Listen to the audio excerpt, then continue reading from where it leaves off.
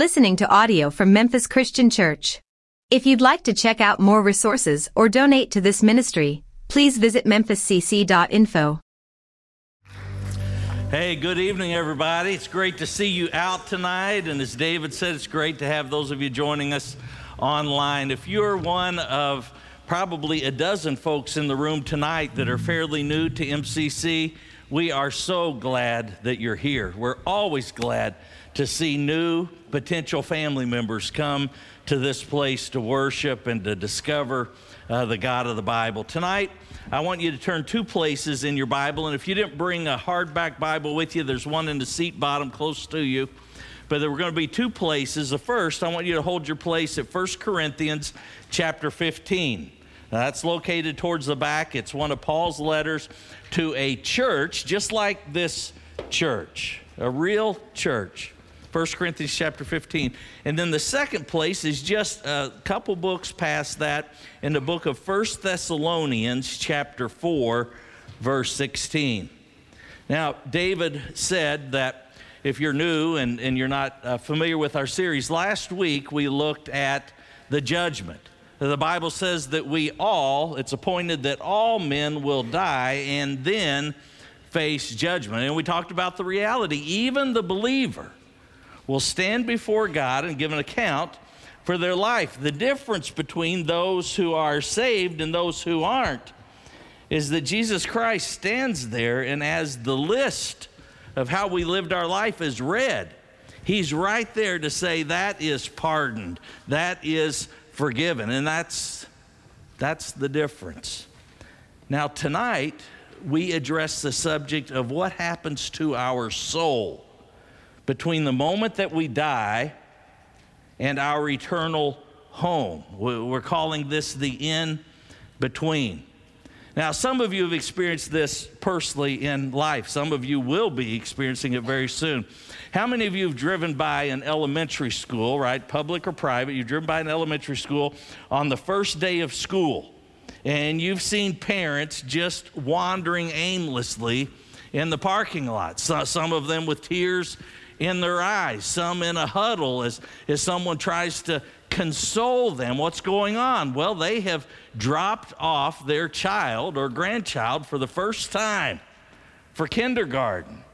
I remember doing that 2 times. First time for my daughter Olivia, who's going to be 16 next month, and the second time for my soon-to-be 11-year-old Emma. And both times were so difficult. Now, did I trust the school? Absolutely. We have a very, very fine public elementary school right there in Vienna where we live. Did I trust the teachers? Yes, the majority of the teachers at that time in that school were Christians. I knew them. I knew where they went to church. I knew what they believed, and that was excellent.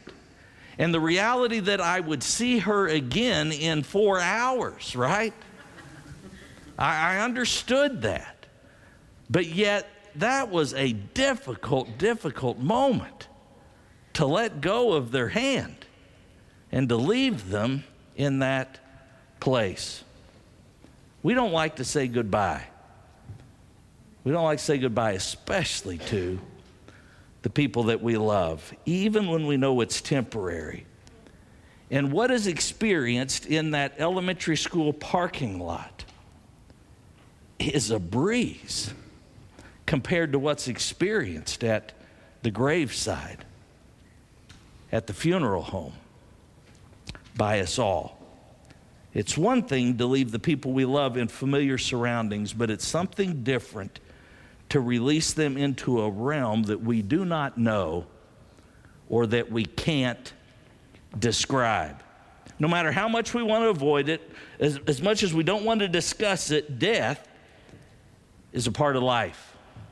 And each one of us has to release the hand of one we love into the hand of the one we have not seen. And when this comes, there are questions. And tonight, gratefully, God has given us some very, very affirming answers. So in 1 Thessalonians chapter 4, verse 13, the context here is just that this church in Thessalonica, this group of believers, has had to say goodbye, just like this congregation has here over the last few years especially. They've had to say goodbye to people that they love. And there were questions, just as there are questions today. Same questions. And so, inspired by the Holy Spirit, the Apostle Paul speaks these words to not only them, but through these words, God speaks to us today. Brothers, verse 13 begins, we do not want you to be ignorant about those who fall asleep. What's he saying? I want you to know. I want you to know what happens to a Christian when he dies, so that when it happens, you don't have to grieve like the rest of the world. Yes, you're going to grieve. Yes, your heart's going to be troubled. But you don't have to be so full of sorrow as those who have no hope. Why? Because we believe that Jesus died and rose again. And so we believe what? It's the cornerstone passage of our series. We believe that Jesus went and prepared a place for us. Part of that place, part of that preparation was when he went to Calvary and died for us. But he said, I go to prepare a place for you. And if I go prepare a place for you, I will come for you that you may be where I am. And so for the believer, he comes for us individually, but as we're talking about in this series, a day will come, and that day is certain that we need to be prepared for, when he will come for us all. And so here's the first question Paul answers for us here, and that is, what happens when a believer dies? What happens when a Christian, an immersed believer in Jesus Christ, dies? At death, the Christian immediately enters the presence of God and those who have gone before. Only one of you believes that. Good for you. I'm with you. At death, the Christian immediately enters the presence of God and those who have gone before. Now, some are challenged by the words that the Apostle Paul uses here to describe Christians who die before Jesus' promised second return. In fact, that was part of the discussion among these early believers. He uses this word, fallen asleep. Brothers, we do not want you to be ignorant about those who fall asleep. Now, if you go back through Scripture, you're going to see that Jesus has used this term a few times himself when speaking of those who have died. Let me give you a few examples just to be sure we're clear. Lazarus, after he had died and was placed in the tomb for 4 days, Jesus said, our friend Lazarus has fallen asleep, but I'm going there to wake him up.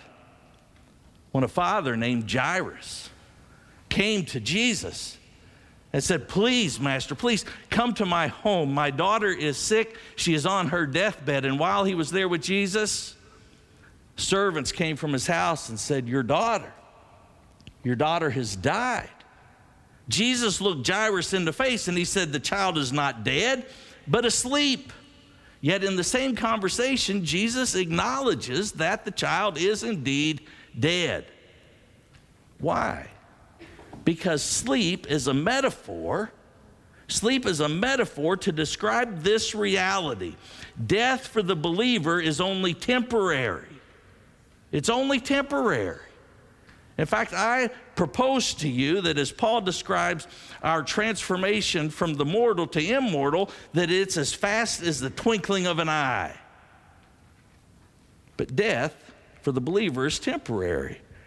But how do we know that? Jesus said it to the thief on the cross who repented. I tell you the truth, today you'll be with me in paradise.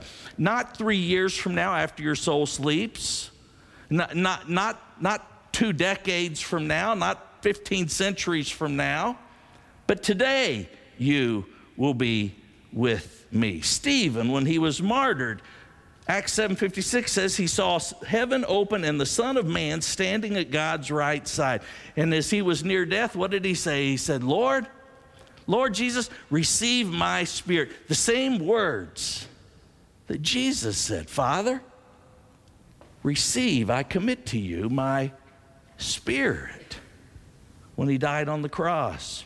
Revelation chapter 6, verse 9 through 11 speaks of the souls of martyrs like Stephen who cry out for justice to be carried out on earth. They aren't asleep. They are in the very throne room of God, very much awake and present. Matthew 17:3 speaks of Moses and Elijah, who had been dead, who had left this earth centuries before. Now on the Mount of Transfiguration with Jesus Christ, when he speaks with them face to face. Even Samuel, 1 Samuel 28:13, Samuel, who came back from the grave, was described wearing a robe and having the appearance of a god. Why? To be absent of the body, the Bible says, is to be at home with the Lord. The death of a believer is temporary. Now, Paul describes in 1 Corinthians 15:52, he describes it as instantaneous. Now, I think of it this way. When we take our last breath on this earth, which I have been a witness to more times than I want to admit, but when we take our last breath on this earth, we take our first breath, our next breath in the very presence of Jesus Christ and Lord. Thank you. This is God's first statement through Paul to all of us who have stood or will stand in the soft dirt near an open grave. I want you to know, God's saying, I want you to know what happens. I want you to know what happens to a Christian when he dies, so you won't be full of sorrow as those who aren't Christians and have no hope. There's a difference in the cry, isn't there? There's a difference in the cry. You've heard me tell of times when I've gone to visit, and many of you have seen the same thing, where in one chapel of the funeral home there is a believer in the casket, and on this side there is a unbeliever. Both sides cry, but the cry of those who recognize that there is no hope, there's a difference, and it's awful. It is but a blip for the believer when we die on the spectrum of eternity. And our hope lies in the one who experienced death in the grave himself and then rose from the dead. And he promises his return for us. Here's the second thing, and this is perhaps one of the more relevant questions for many in this room today. 1 Thessalonians chapter 4, verse 16. Paul addresses the resurrection body of the believers. Isn't that what we want to know? Or are we familiar to each other? What happens to this body? What about a new body? What's it going to be able to do? Is it going to be skinny? Is it going to be fat? What's it going to be? In verse 16, Paul addresses the resurrection body for the believer.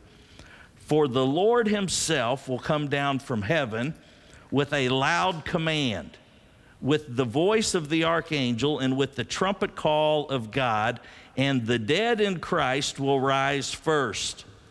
After that, we who are still alive and are left will be caught up together with them in the clouds to meet the Lord in the air.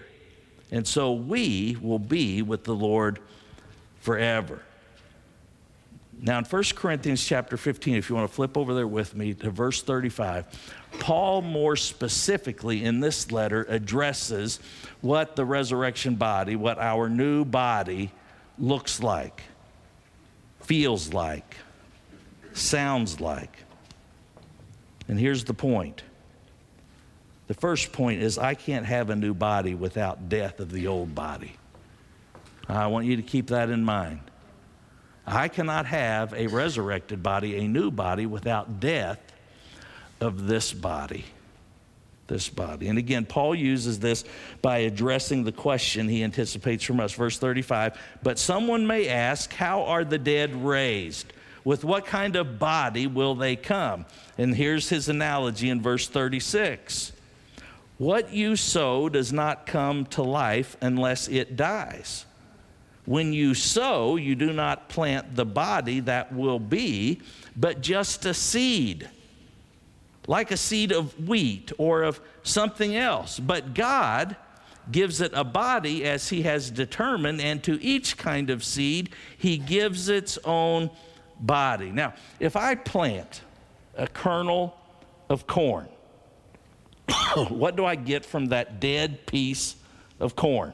What do I get? Anybody in here still know that besides a can? It's not a can of corn, right? Yeah. All right. What do I get? We get the stalk, but what form does that corn come in? It's corn, right? But it's a whole ear of corn, right? That's alive. If I plant, yes, several if you're good at watering it. If I plant a kernel of wheat, boy, just the smallest little piece of wheat, what do I get? I get heads of grain. Very much. What is dead is brought back to life. He goes on in verse 42, so it will be at the resurrection of the dead. The body, and listen to this, the body that is sown is perishable. This body that we live in, this body that is placed in the ground is what? It's dying from the moment that we're born. And it is dead when it is placed in the ground. That body that is sown perishable is raised up as what? Immortal, alive forever, as imperishable. It's sown in dishonor. What does that mean? This body has been messed up by sin, dishonor, sin. It's raised in glory. It's complete. It's sown in weakness. It's raised in power. It's sown a natural body, but here it is. It's raised a spiritual body. Now, we know all too well that this body that we live in is perishable, do we not? We experience disease. We experience heart attacks. We experience strokes. We experience joint pain and memory loss and depression. Paul described this body as a tent that was once strong, but after it's been weathered by the storm, has some bare spots. Now, for some of you, maybe your tent never has been strong. Your walk has never been steady. You've watched others take for granted the health that you've never had. Either way, Paul says in verse 2 of 2 Corinthians 5, we groan in this tent, longing to be clothed with our heavenly dwelling. Philippians chapter 3, verse 21, he puts it this way. Jesus will take these dying bodies of ours and change them into glorious bodies like his own. Like his own. Jesus' resurrection body reveals these realities for you and me. Our new body is recognizable. Our new body is recognizable. Now let me tell you how we know that.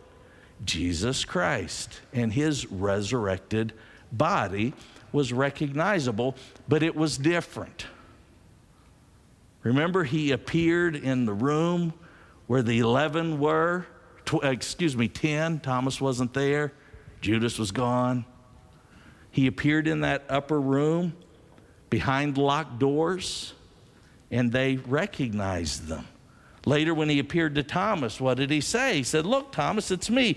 See the nail scar in my hand? Feel free to reach up here and feel where they put the spear in my side.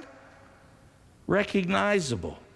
We remember that when Mary, who found Jesus outside the tomb, recognized him and called him Master, we will recognize those who have gone before us to heaven because our new body is, like Christ's, recognizable. Second, our spiritual body, our new body, is beyond the natural. Beyond the natural. As I said, he appeared behind locked doors.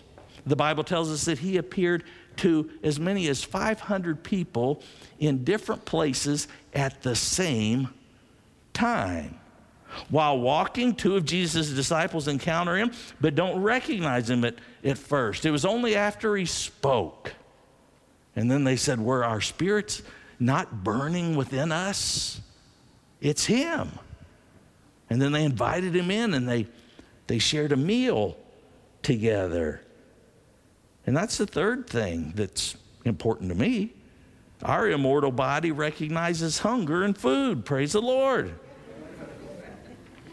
It was the resurrected body of Jesus Christ that was cooking fish on the shore that day when he invited Peter to come, and he reinstated him. He told him that, yes, you've denied me not once but 3 times, but it's okay, Peter. I've got a plan and a mission for you. What about the wedding banquet prepared for us in heaven? You think they just sit around and look at the turkey?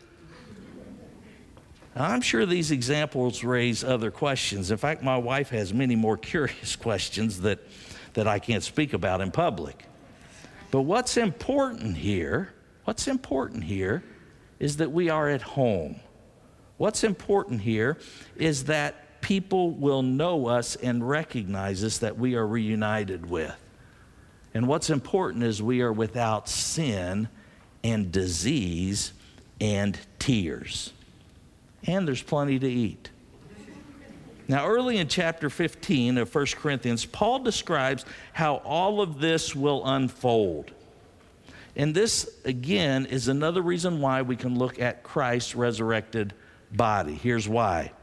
For since death came through a man, who's that man that death came through? It came through Adam in his sin in the garden.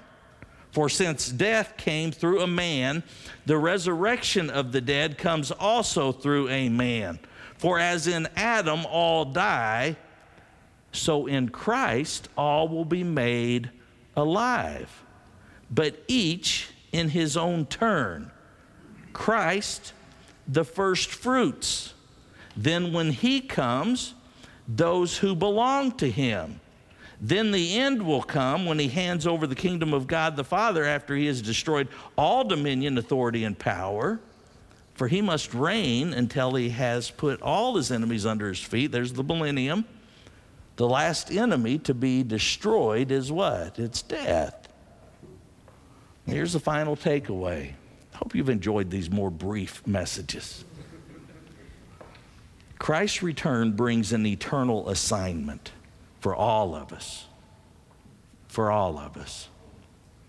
In Thessalonians chapter 4, verse 17, Paul gives 3 assurances that are important to have settled before Christ's return.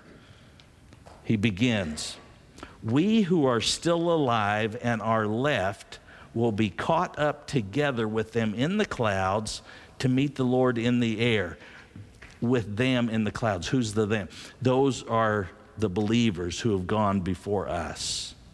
And so we will be with the Lord forever. Now, the first assurance is one that's obvious. But for whatever reason, it was necessary to make clear to the Thessalonian believers and for us today. And that's believers who are alive on this earth at the second coming of Christ will be reunited with believers who have gone ahead before us. I know why that was important to them. Don't you? If you don't, you will. Because it's just a matter of time that a grandparent or a cousin or brother or sister, a child of your own, will go ahead of you. It was important to the early believers to know this, and it's important to us. I especially think about parents whose children have gone before them. It gives us peace to know that we'll be reunited with them, that we will recognize them and they will recognize us, that we'll be able to touch them again, that we will be able to feel again, that we will be able to eat together again. All believers will be together at the second coming of the Lord. Now, the second assurance that we have here in 4:17 is that all believers will be with the Lord forever, right? And so we will be with the Lord forever, verse 17 ends. Forever is eternal. Forever means that our new bodies never wear out. They last forever. No battery changes. Our situation in heaven will not change. There will no longer be the dread of the temporary separation that death on earth brings. There will be no end to the good times shared with those that we love. But the third assurance is one that's implied here, but is specifically addressed in Luke 16:22. And that is for the unbeliever, those who do not receive Jesus Christ as Savior, death means immediate and eternal separation in hell. Now, that's a tough one. And it's one that we just can't seem to fathom. At least the world can't. After all, they were a good person. After all, God's loving and He's gracious. He's kind. But for the unbeliever, those who do not receive Jesus Christ as their Savior, no matter how good they think they are, death means immediate and eternal separation in hell. Luke describes this in chapter 16, verse 22. Remember the death of the beggar Lazarus and the death of the rich man? The rich man who was in hell, and Lazarus who was in heaven, as he talked about the great divide between the two. That was not after the second coming of Christ. That was immediately upon the rich man's death and Lazarus's death.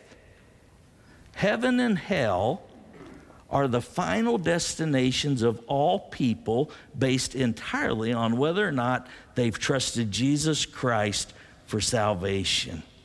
Matthew 25:46, they will go away to eternal punishment, but the righteous to eternal life. So what do we do with all of this? And I know there's other questions, and you got that Get Connected card that's inside your program. We've got 3 more weeks, and I want to make sure that your question is answered. If there's an answer, I will share it with you, and I'll give you the scripture so that you can see it yourself. So down there on the prayer line or whatever, say question, and they'll get it to me on Monday morning, and we will get to work. But why all of this? Why does it matter that there's a heaven and a hell? Why does it matter that if we believe in Jesus Christ, that we can have eternity, eternal life with Him in heaven? What's it matter? Well, it makes all the difference in the world. Certainly for eternity, but I'm talking about the here and now.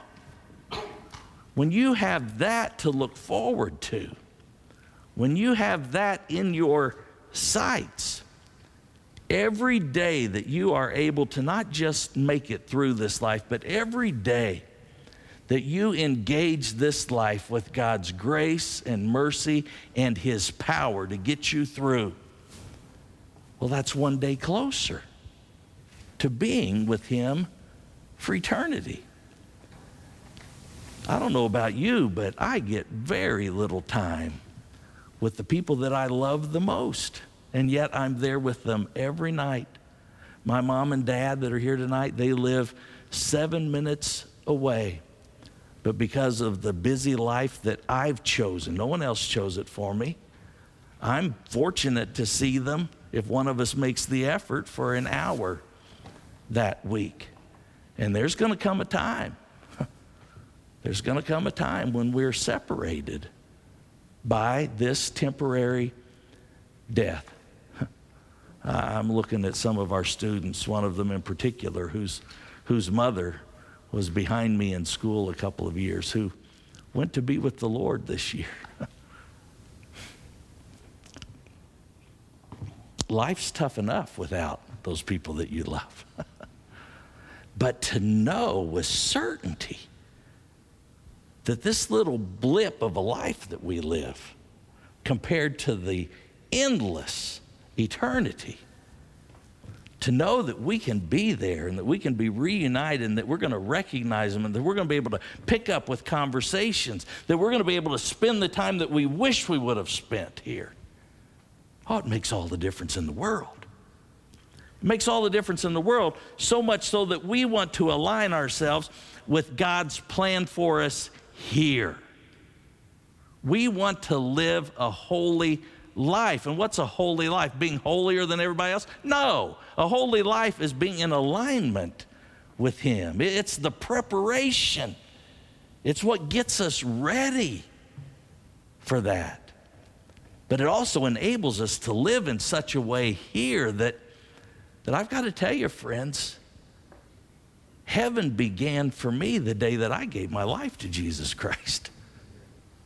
Because every day, although I'm not perfect, and although this world around us is terrible, the death and the disease and the challenges and the anxieties, but every day that I walk with Him, it can't be any better than that. To know that He holds it all, and He holds me right there. Tonight, the plea is the same as it has been every night in this series. Why talk about the second coming of Christ? Why talk about it? Because we haven't talked about it for a long time. And very few of us even think about it because of the life that we're living today. But when we do, it gives us the certain hope that we need, that God intended for us to have as we live here. The Apostle Paul gives us all this challenge. Therefore, having overlooked the times when you didn't know this about God, when you didn't know about Jesus Christ, when you were out there living like hell, doing your own thing, maybe living it up,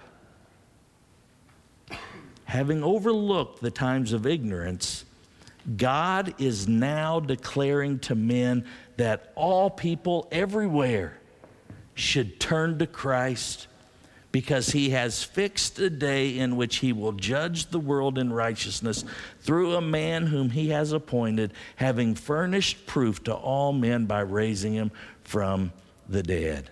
Jesus Christ, the God who saves, He's calling you. He's calling you to build your eternity, to build your life today on Him. Let's stand together. Father, thank You for tonight. Thank You for Your word. Thank You, Father, for the promise of Your return for us individually, but also the promise of that day as You spoke to the Thessalonians about when You returned for us all and we're reunited. God, I can't imagine what it's going to be like to be wherever we are and to be drawn up in the air. And we're going to see behind You those that we love, the children that we said goodbye to early, or the spouses, or the parents and grandparents. And we see them there with You if we're still alive here. And that You'll say, come on, come with me. And from that moment forward, we'll be together for all eternity. I can't imagine. But I know it's going to be great, because You're the one who planned it, and You're the one who gives it to us. Father, I also can't imagine the horror of being alone forever. Yes, some people believe that they want to join the party in hell, but there is no party in complete and utter darkness. There is no party when the fire that burns forever. There is no party when there is no end to suffering. that as long as believers are living in joy in heaven, that's how long that those who fail to turn to you will burn in hell. Father, thank you for giving us a way, and that way is Jesus Christ. Lord, we repent, we turn to you now. Thank you for accepting us, in Jesus' name. As David said, there's one tonight, Lily. Lily's gonna go on back. She's gonna go back there with her brother Logan. Her brother Logan, who made this decision back about the time that she is in her life, who's going to baptize her. And it's in that baptism that she places her body, her life in the grave, as Jesus Christ did. And Romans 6 says we have to be buried with him in order to be raised to life with him. And the moment that she comes up out of that water, she has that assurance, that hope, that promise. Won't you come? And won't you take that next step tonight?